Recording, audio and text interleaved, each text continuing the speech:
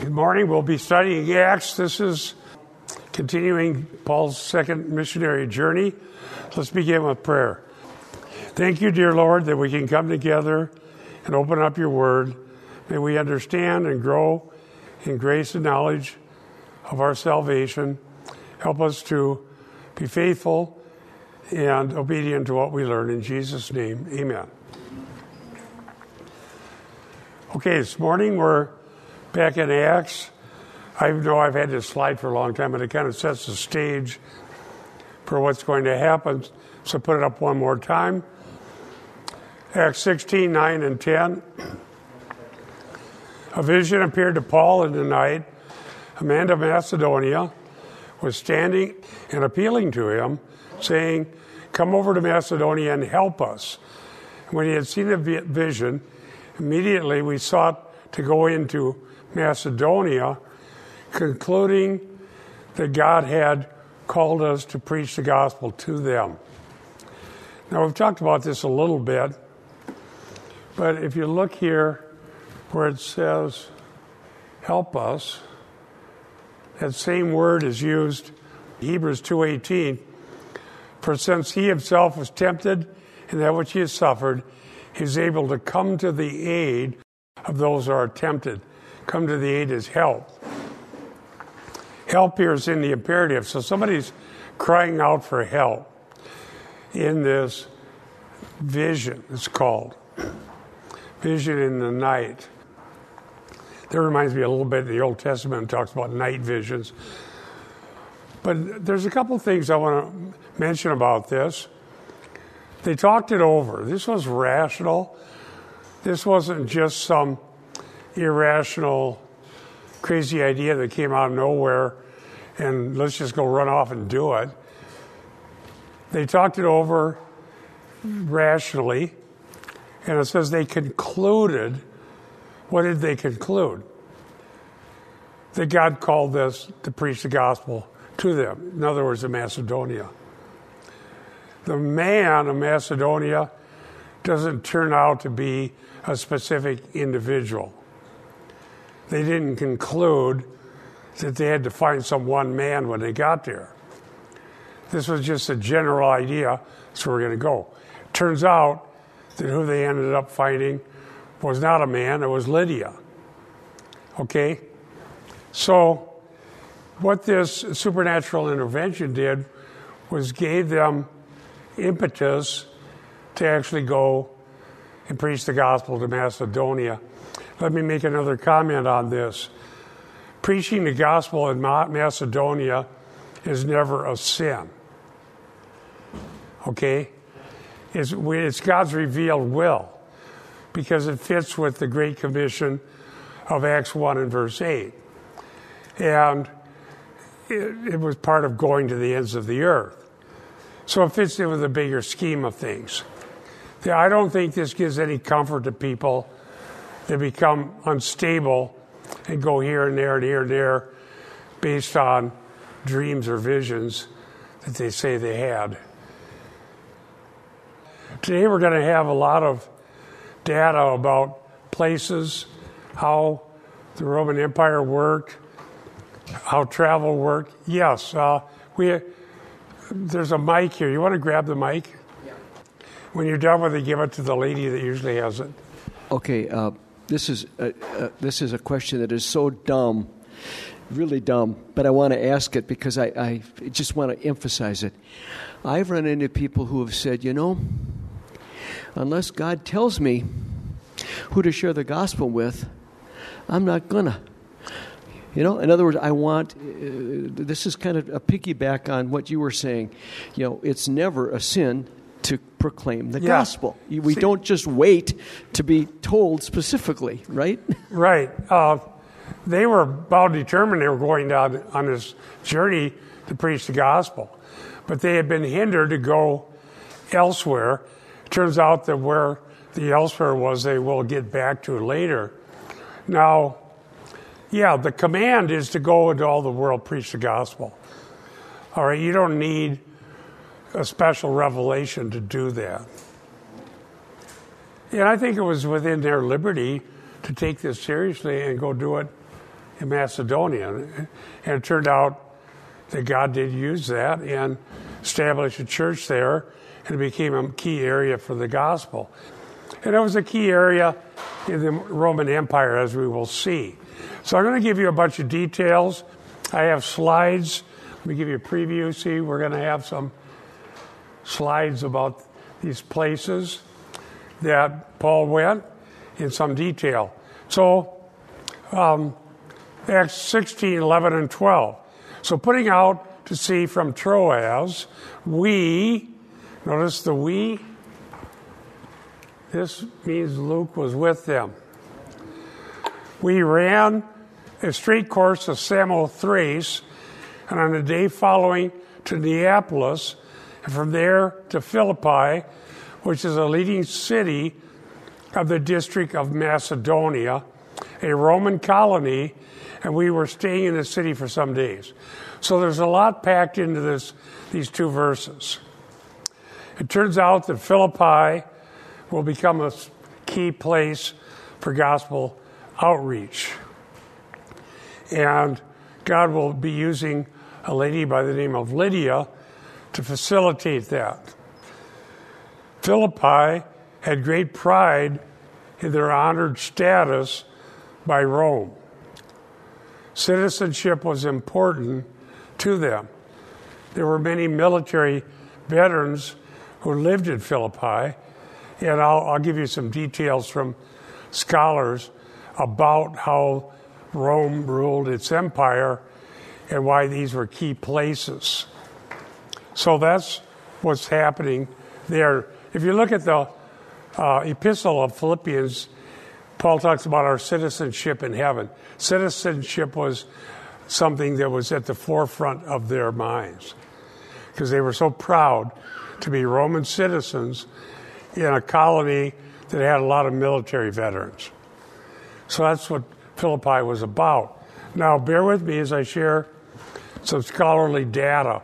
Why do that? Well, because I want people to know that the details in the Bible are historically accurate. We have no reason to try to suggest that the Bible is mythology or simply stories, but it's accurate down to details about how they traveled, roads that they took, cities they went to, and so on. This is cold, sober history, not mythology. Let me read from Dr. Schnabel. I recently got his commentary. It's turned out to be one of the best ones I have on Acts. Dr. Schnabel, quote, "The defeat of King Perseus in the Third Macedonian War in 168 BC allowed the Senate in Rome to take over Macedonia, which was divided into four districts, Merides, with the capital, that's what districts are, with the capital cities of Amphipolis, Thessalonica, Pella, and Herodias. And after a rebellion in 148 BC, Macedonia became a Roman province. Roman colonies with army veterans, that's important, were established in Dyrrhachium, Dion, Pella, Philippi, Cassandria, and administered by an imperial legate whose seat was in Thessalonica. Now, a lot of these places come up in the Bible. But what is significant to us as far as the accuracy of the Bible is that Rome ruled districts in two different ways. They had imperial provinces and senatorial. Okay? Some of those were administered by the Senate in Rome, some directly by the emperor. Luke, and there's different names for who's in charge of these different districts. Luke gives details about people, their title, where they were, when they were, and he's accurate down to the detail. Continuing on Dr. Schnabel's discussion of the history. After 27 BC, Macedonia was a senatorial province. And from AD 15 to 44, Macedonia was combined with Achaia, that's mentioned in the Bible, Achaia, and administered by an imperial legate who was in Thessalonica. In AD 44, 5 years before Paul and his co-workers arrived, Claudius organized Macedonia and Achaia as separate senatorial provinces. The capital of the province of Macedonia was Thessalonica. And so we have here an end quote from Dr. Schnabel. And so this was where the gospel went. A highly organized Roman colony, well administered, with military veterans and relatively safe travel. Unlike some places in America today, they had the rule of law. Okay?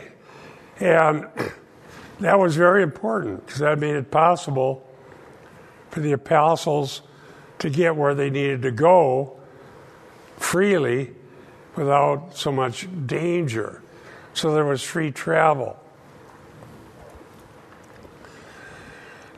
Continuing with our historical analysis, Paul and his co-workers traveled from the harbor of Neapolis on the Roman road called Via Egnatia. I'm going to show you pictures of that. To Philippi, where they stay for several days. A rather vague indication of time. And so he talks about the leading city. It doesn't mean it's the capital, but it's an important place. So again, they're still accurate. Continuing with Dr. Schnabel, because this is all going to show the accuracy of Luke. Why is that important? Well, for me, right now I'm reading a book, I'm halfway through, by a guy in England who's a big hot pastor out there, who basically takes the Bible, and he knows the details of the Bible, but he takes it as some sort of a sanctified myth. And he loves all the stories in the Bible, and he's pretty good at telling the stories of the Bible, but he doesn't concern himself with the author's intent, because in his way of looking at it, meaning is a combination process, a combination of the author, the text, and the reader. So that's just mushy categories. I'll be writing an article about this. But what I'm trying to say is that the writers of the Bible didn't consider any of this myth. They weren't just trying to tell inspiring stories. They weren't just trying to make us feel better about ourselves. They were telling us cold, sober truth. And even the very tiny details are historically accurate. Luke was a very well-educated person. We don't know if he was Jewish or Gentile. That's not mentioned in the Bible. But he was a physician, very eloquent in Greek, and he was an eyewitness to this and able to tell exact details of things that happened. And he said in the preamble to Luke that that's what he was going to do. And so don't listen to these emergent, mystical people that are just looking for an inspiring story. This is historically accurate down to the detail. Schnabel, Philippi's wealth based on the provision of wood for shipbuilding, on gold and silver mines, was proverbial. The name of the city was changed from Titan to Philippi when the Macedonian king Philip II conquered the city in 350 BC and settled new colonists. And then it goes on, talks about the Romans, Mark Antony, Cassius, Julius Caesar, All this stuff is a background for the Bible telling us about the gospel penetrating into the Roman Empire. It's important because when Jesus gave the Great Commission, he said that they would be witnesses to the ends of the earth. By going into the Roman Empire and ultimately into Rome, that was how the gospel went to the ends of the earth. Because it went out from there, because it was the greatest empire in the world at that time. And so the vision that led them to go to Philippi was part of the bigger plan of God to bring the gospel to the ends of the earth.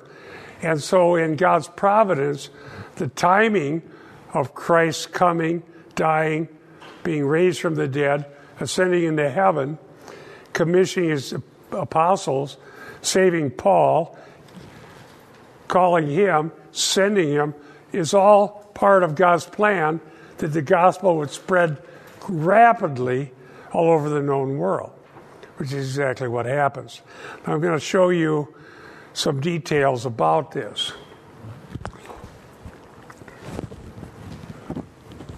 I got to get over so I can read it. Okay, so it says they set off from Troas, which is right there, and they go here, I believe it's Samothrace, and then from Samothrace, and I got pictures of that, they end up in Philippi, which is over here. Does that make sense? That's exactly what happened. Now, that's just a map. Now, let me show you pictures of these places currently. Here it says, I have notes with this, these granite columns, now half submerged, were once part of the stoa around Troas's outer harbor.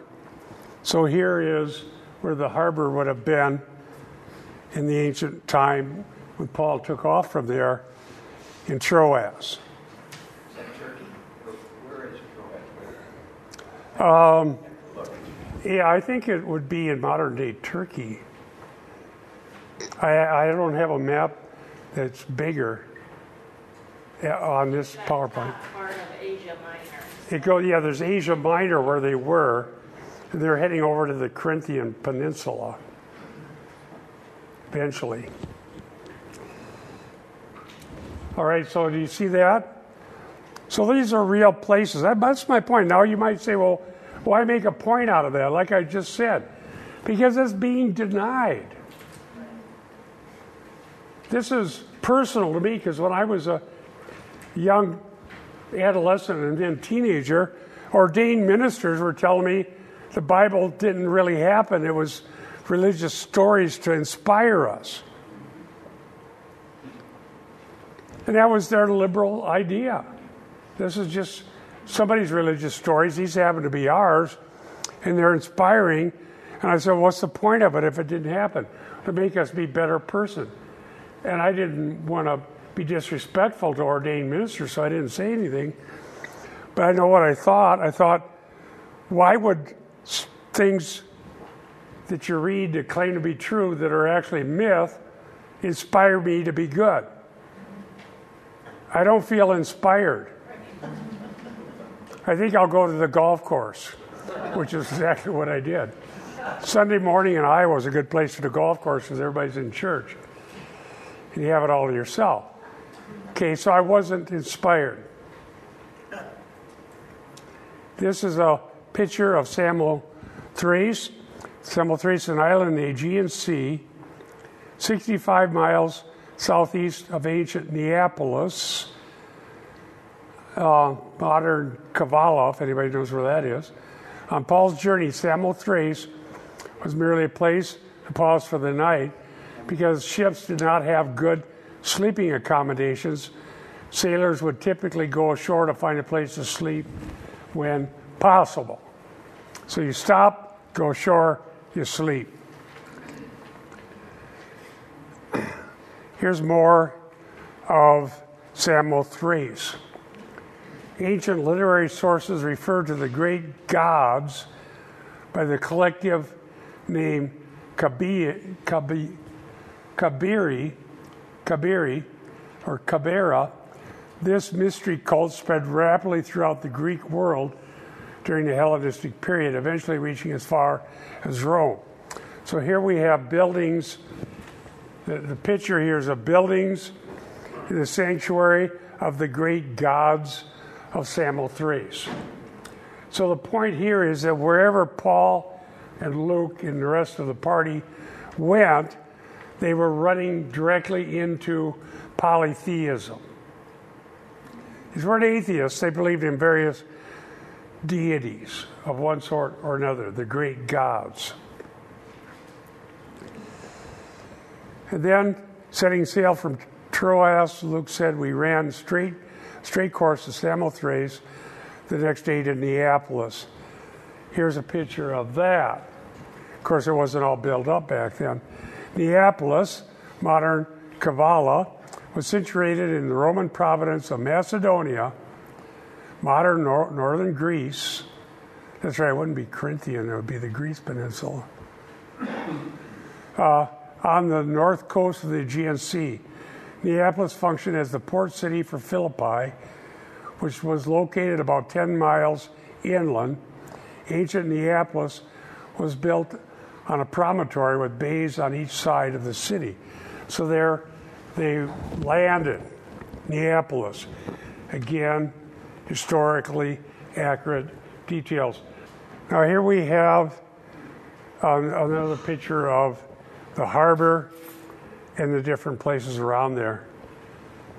And so the distance from Samothrace to Neapolis is 60 miles. Now, if you don't, let's just talk about that a little bit, because at the end of Acts, we're going to have a shipwreck that's very significant. Sailing was really fast, like us getting on an airplane, only a lot less safe. Okay? If you were going to go from Asia Minor to Philippi by road, you'd have a long, treacherous journey. Okay? And it wouldn't be easy, but it could be done. And it would take a really long time. But by sailing, the 60 miles was traversed way, way more quickly. And in the right kind of weather, it wasn't too bad as far as safety, although it could become a real issue at certain times of the year. So Paul was using the latest technology as far as how they could handle travel, and this Pax Romana, which is Roman peace, which created the opportunity for travel, a unified language, and ways of spreading information quickly around the world. So God was using the situation providentially to spread the gospel. This is the Via Egnatia. Parts of it still exist. Via Egnatia. In Roman times, Neapolis was the main Aegean port along the Via Egnatia, an important trade route across Macedonia. Remains of the old Roman road still exist. Our roads can't even last 20 years. What's the deal here? They redo Highway 100 and they're back out there tearing it apart. 2,000 years. It's a pretty good road. Remains of the old Roman road still exist, as shown here. Paul would have walked this road from Neapolis to Philippi. The road is not mentioned by name in Acts, but since it was the main road connecting cities that he visited, there could be little doubt that he used it. And that would make sense. You wouldn't take a more difficult, dangerous route if you had an easy one. So Paul walked down that road. Isn't that amazing? The Bible's not mythology after all.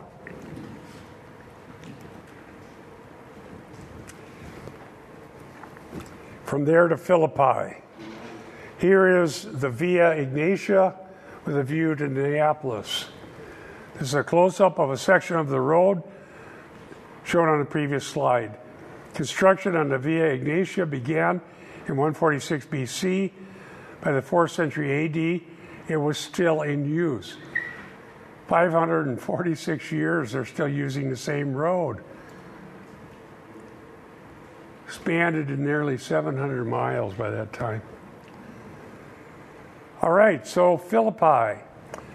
So this is a view from Philippi south toward Neapolis. So from Neapolis, back up there, you take that road into Philippi.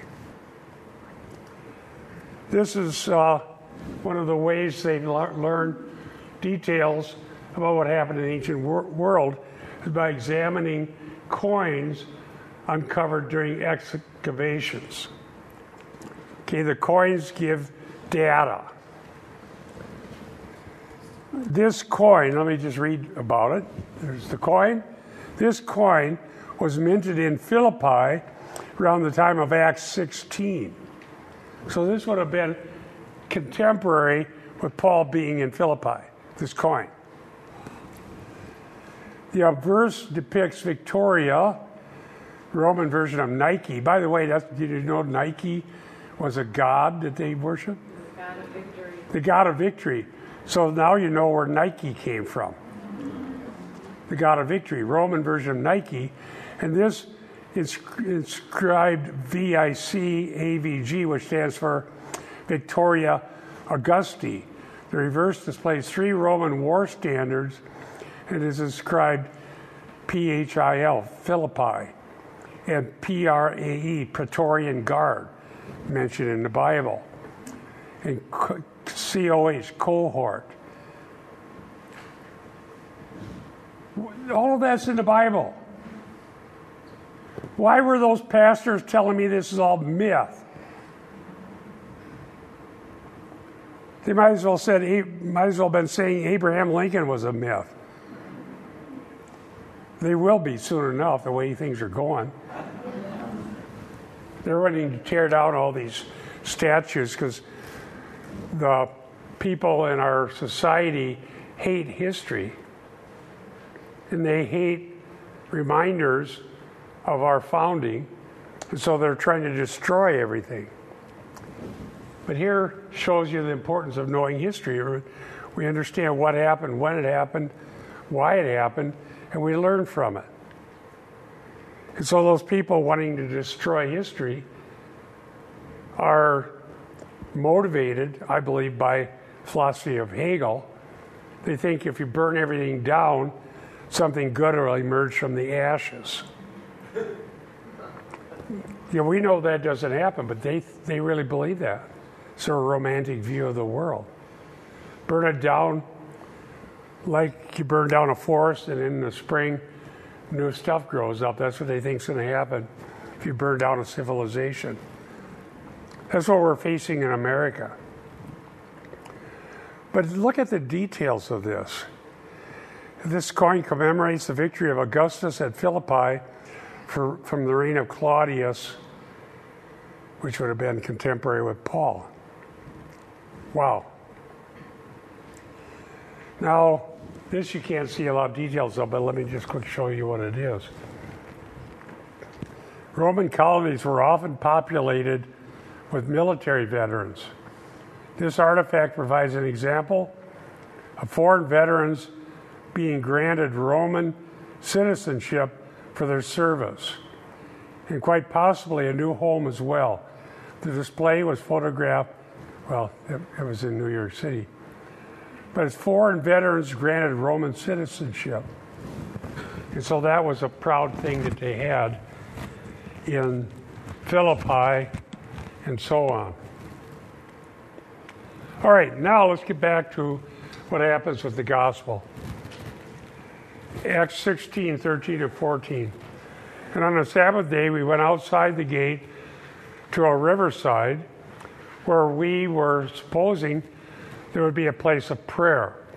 And when we sat down and began speaking to the women who had assembled, a woman named Lydia from the city of Thyatira, a seller of purple fabrics, a worshiper of God, was listening. And the Lord opened her heart to respond to the things spoken by Paul. So there's a lot going on here and a lot to learn. as I say on the caption I wrote, Lydia will become a key person used by God for the gospel to take root in Philippi. And notice that there's no synagogue. Normally when they were in Asia Minor, they would go first to the synagogue and speak the gospel to the Jews who assembled there. But there was no actual synagogue in Philippi. It's a Roman colony. But for some reason, Paul believed there'd be some Jewish people over by the river outside. So that's where he went. And they had a place of prayer there, and it was women who had assembled. So this wasn't a synagogue with a rabbi and the normal things you'd be looking for, but it was some people, and it was a starting place. Lydia is like a bracket, okay, an inclusio for Acts 16, 13 through the end. Because in Acts 16:40, she's mentioned again. In between, we have a lot of intrigue. We have demons, we have angels, or we have an earthquake, we have a prison, we have the Philippian jailer, all kind of stuff happens. Then we're back to Lydia. So she's still a key person by the construction here. Acts 16:40 says, they went out of the prison and entered the house of Lydia, where they saw the brethren, encouraged them to depart after they got out of jail. All right, so Lydia is important. Dr. Tannehill says this: the Philippian narrative in 16:11 through 40 is an integrated episode, says Tannehill, in which the interaction of characters produces a sequential chain of events. Only the references to Lydia stand somewhat apart. The references to Lydia and her household form a frame around the rest of the episode. It shows an interest in the key role of a patroness of the community and hostess for the missionaries in the founding of a church, unquote. So this place of prayer, Lydia is there. She becomes a very key person. And it was like a Jewish prayer place. And it's not really a synagogue, but it was a place for them to meet. Notice that Lydia is called a merchant of purple. I'm going to show you. Please bear with me. But I feel it's necessary to stand up for the historical accuracy of the Bible down to very detailed things. The purple is historically accurate. The fabric is historically accurate. The place where it came from is historically accurate. And I'm going to show you pictures. I don't want one young person, whoever hears me, to have the same experience I did when I grew up in a liberal church. I don't want somebody telling you this is all stories, none of it ever happened. Yes, for Paul over here. I would like to have you focus in on the word respond there. Lydia was a gifted person. She was gifted financially. She was gifted with a heart. And the thing spoken by Paul, I assume, is the gospel. So, would respond. I'm bringing up two questions. It says the Lord opened her heart. So the Lord drew her. The Lord drew her. Boy, he hears. Yeah, we could talk about that. Let's take a break from historical details and talk about that. Good, thank you. This really gives us a good idea of the gospel and of salvation. Please pay attention. God was at work to get the gospel to Philippi. Going back to the Macedonian vision. There was travel by ship, stopping different places, following a road, getting to where they were, finding some Jewish people, ladies, and Showing you, by the way, that these lies that the feminists are trying to say are just that, lies. They're trying to tell us that the Bible is abusive to women, and that we got to neuter the Bible or get rid of it, because otherwise we can't stand it. But that's just not true. And it's particularly not true in Luke Acts, in Luke's genealogy, in the stories in Luke about key places that God met people and used them, and key persons who respond. Lydia becomes one of the more important people in Acts. And the writers of the scriptures were thinking, well, let's make up a story and make sure the women are kept in their place. Because the feminists are saying the men were badly motivated, still are, they say. They're always trying to revise everything and make sure women are abused and pushed down and kept in their place. That's just the way it is. So we got to get rid of Christianity as we knew it, because it's evil. But it's revisionist history. And the Bible will explain what happens based on what actually happens. And the Bible's not going to tell us something didn't happen because a woman becomes prominent. And it's not going to tell us something good happened through a man just because he's a man. Because if a man does evil, the Bible tells us. It doesn't care if you're a man or a woman in regard to who will come to faith and believe.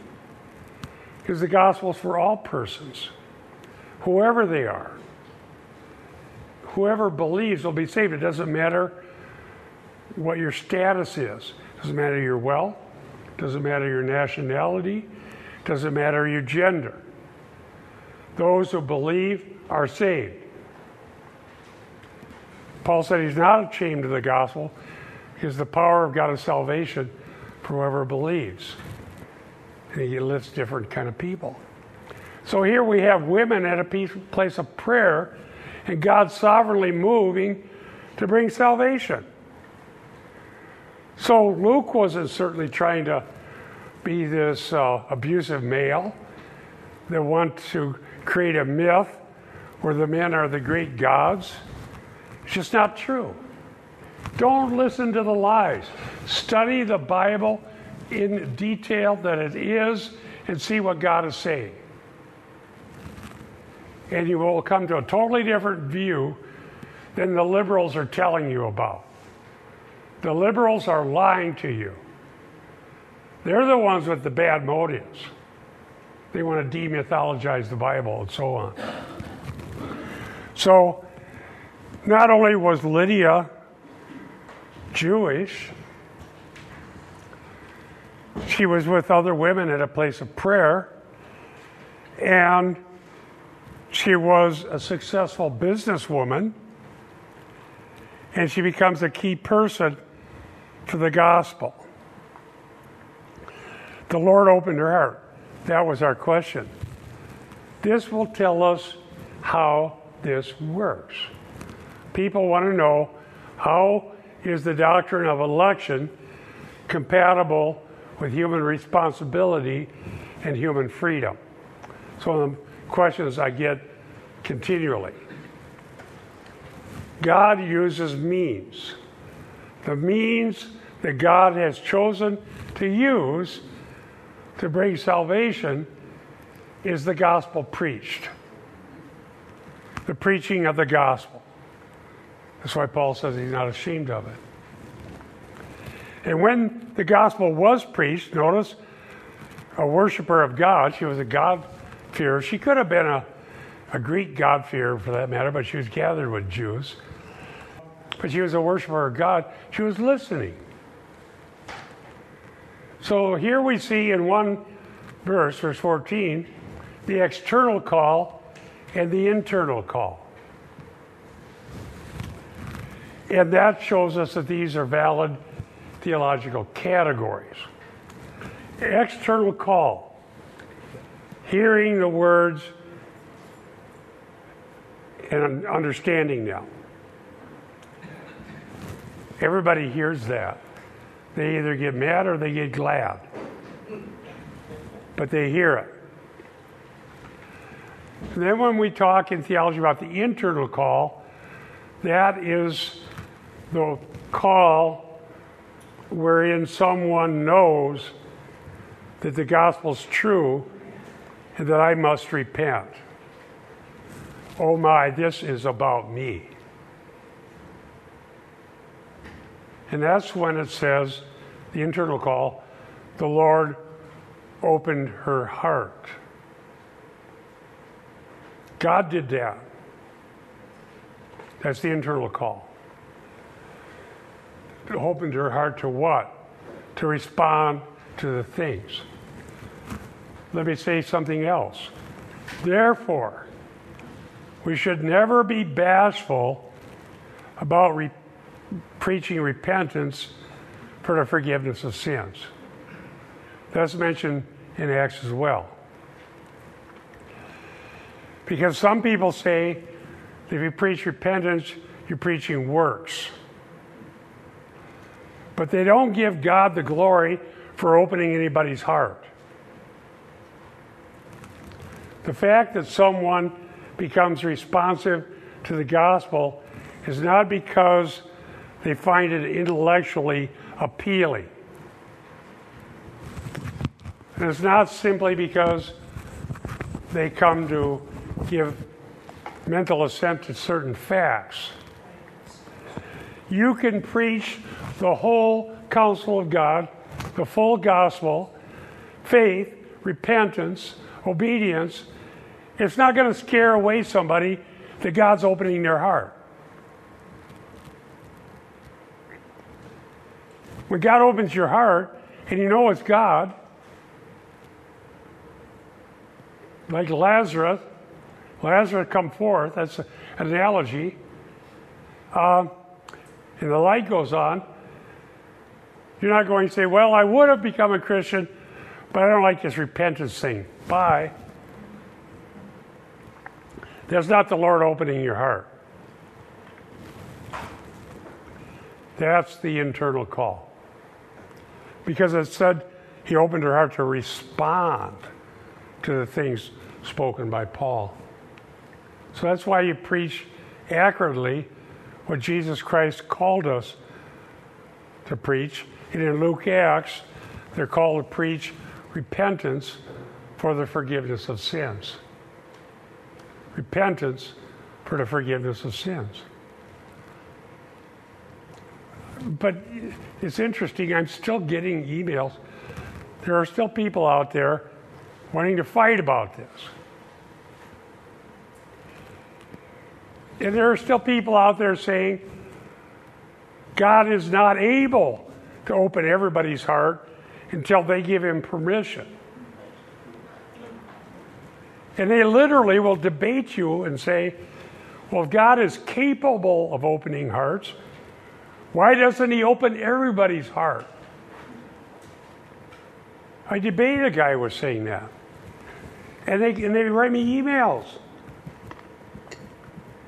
And it just flabbergasts me because I think Paul already anticipated that question and answered it. Why do you refuse to listen to Paul?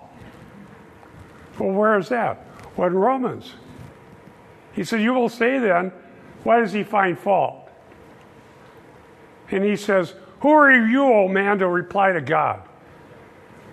Can't God run his universe? Can't he make out of a piece of clay what he wants to make? And they're saying that fairness must rule, and if God is not fair in the way I claim God has to be fair, then I won't serve God. I had people tell me that, including preachers. God has to do it my way or I won't serve him. And God opened her heart. Why did he open everybody's heart? Well, remember Deuteronomy 29:29? The things revealed are for us and our children's children, But the things that are not revealed, the secret things, belong to God. I don't know why God doesn't open everybody's heart, other than I do know that He does all things for His glory, and I see the praising of God in Revelation even after judgment's happened, and some people are sent away to the pit, and the host of heaven is praising God, saying how great His works are. So I don't think it's going out of bounds to say that the way God does it will bring Him the greatest glory in eternity. And if that's hard for us to understand, we don't have to understand it. We have to accept it. It's not absurd.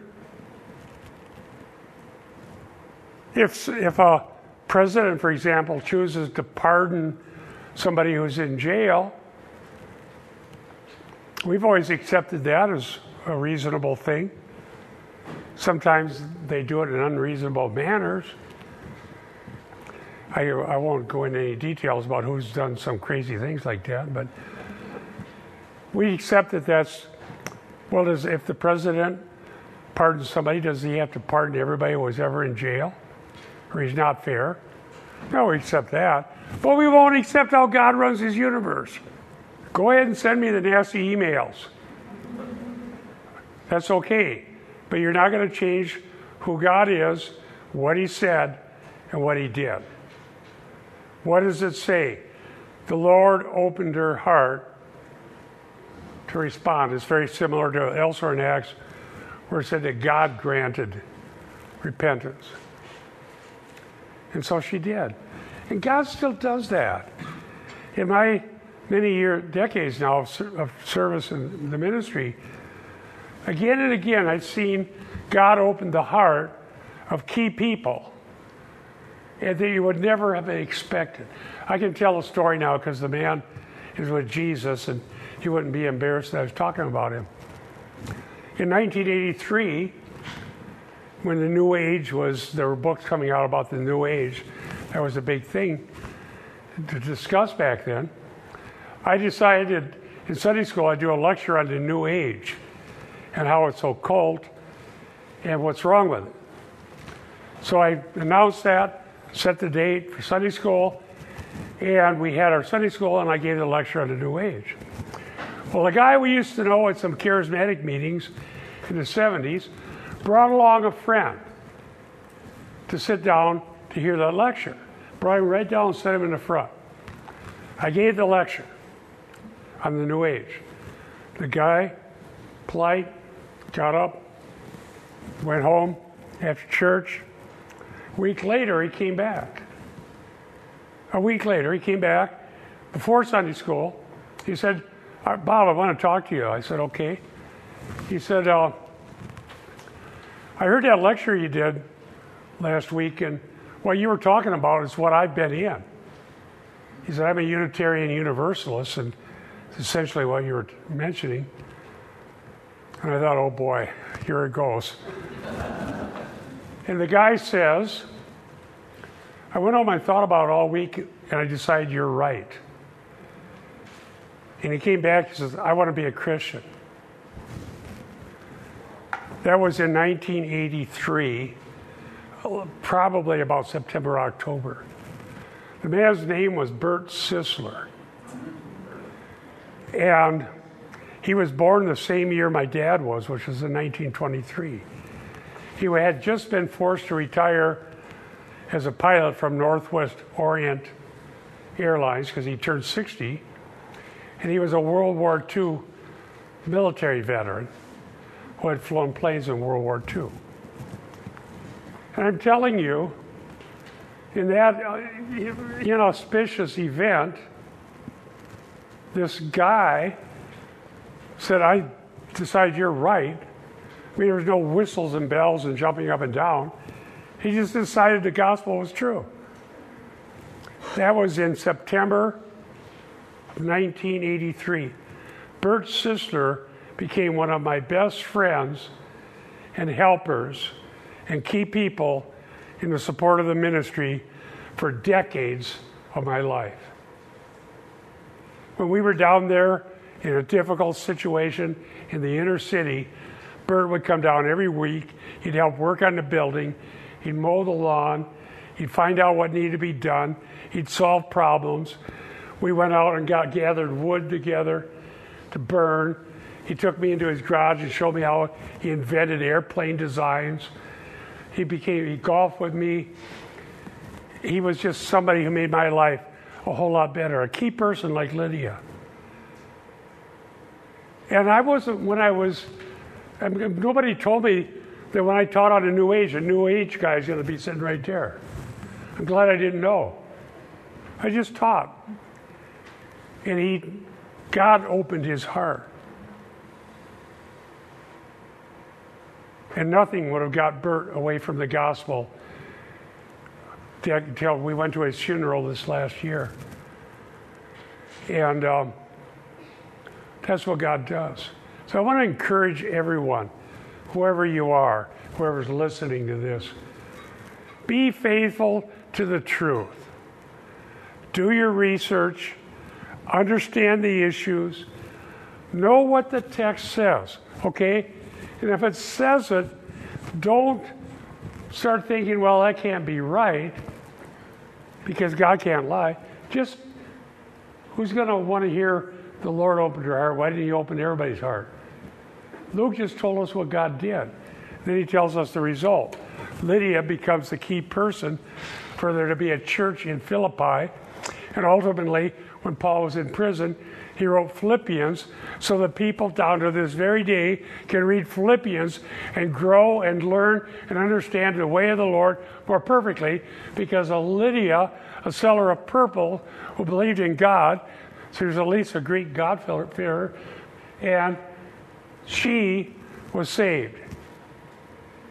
And there becomes a church in Philippi. That's why we tell the truth. That's why we explain the gospel. And we know God will use it to save who he's going to save. And I want to just say now that Bert is with Jesus, I thank God for the memory of my dear friend Bert Sisler. I don't know how I would have survived those awful years when we were under attack by the neighborhood down there during the really bad times in the 80s and 90s. Bert was always there for me and with me. Born the same year as my dad, but he lived 20-some years longer than my dad did. So Lydia is a key person, and we teach the truth. God opens the hearts. Let's just say that. He uses means. The means is the means of the gospel preached. We preach the truth. God opens the heart. Those of you evangelists that go out, you don't know when God's going to open somebody's heart, and that's why you go. You don't know how or where.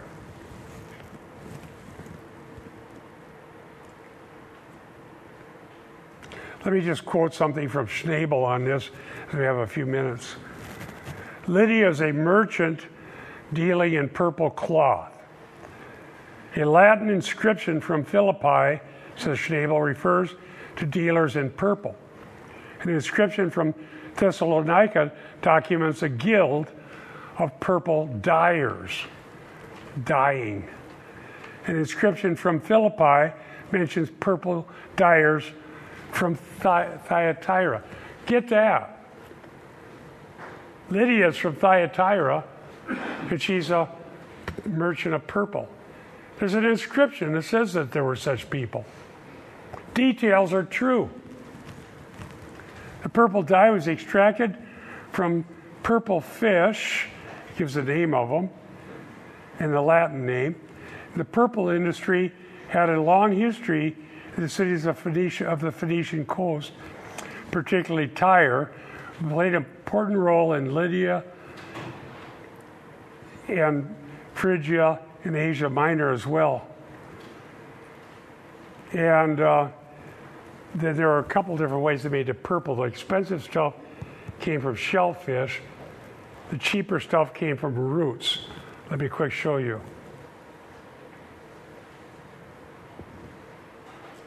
This is Thyatira, some colonnade ruins. Here's some shellfish. Remember, this is where Lydia is from. Thyatira was known for the dyeing of purple cloth, a fact which Homer mentions in his Iliad. There are two theories about how dye was made. One theory holds the dye came from sea slugs, shells found in the Mediterranean. The other postulates the dye was extracted from the roots of plants. While it is known that purple dye is manufactured from murex shells in ancient time, the type of dye used in Thyatira is probably from plants. Well, there's the shells, there's the plants. Details, details, details, accurate, down to the minutia. The Holy Spirit isn't inspired, cleverly devised fables and myths, but cold, sober truth. Well, now we got some more fun for next week. Baptism of a household. What are we going to do about that? Better get your Lutheran book out. See what's going to happen here. Okay, I got to leave you hanging a little bit. Let's close with prayer. Thank you, Lord, for your goodness and kindness. And thank you for opening the hearts of people like Lydia and people like Bert Sisler. And Lord, we know you still do the same. Help us to be faithful in proclamation. And we pray that you'd open more hearts so that people would respond to the things spoken. Thank you, Lord, in Jesus' name. Amen.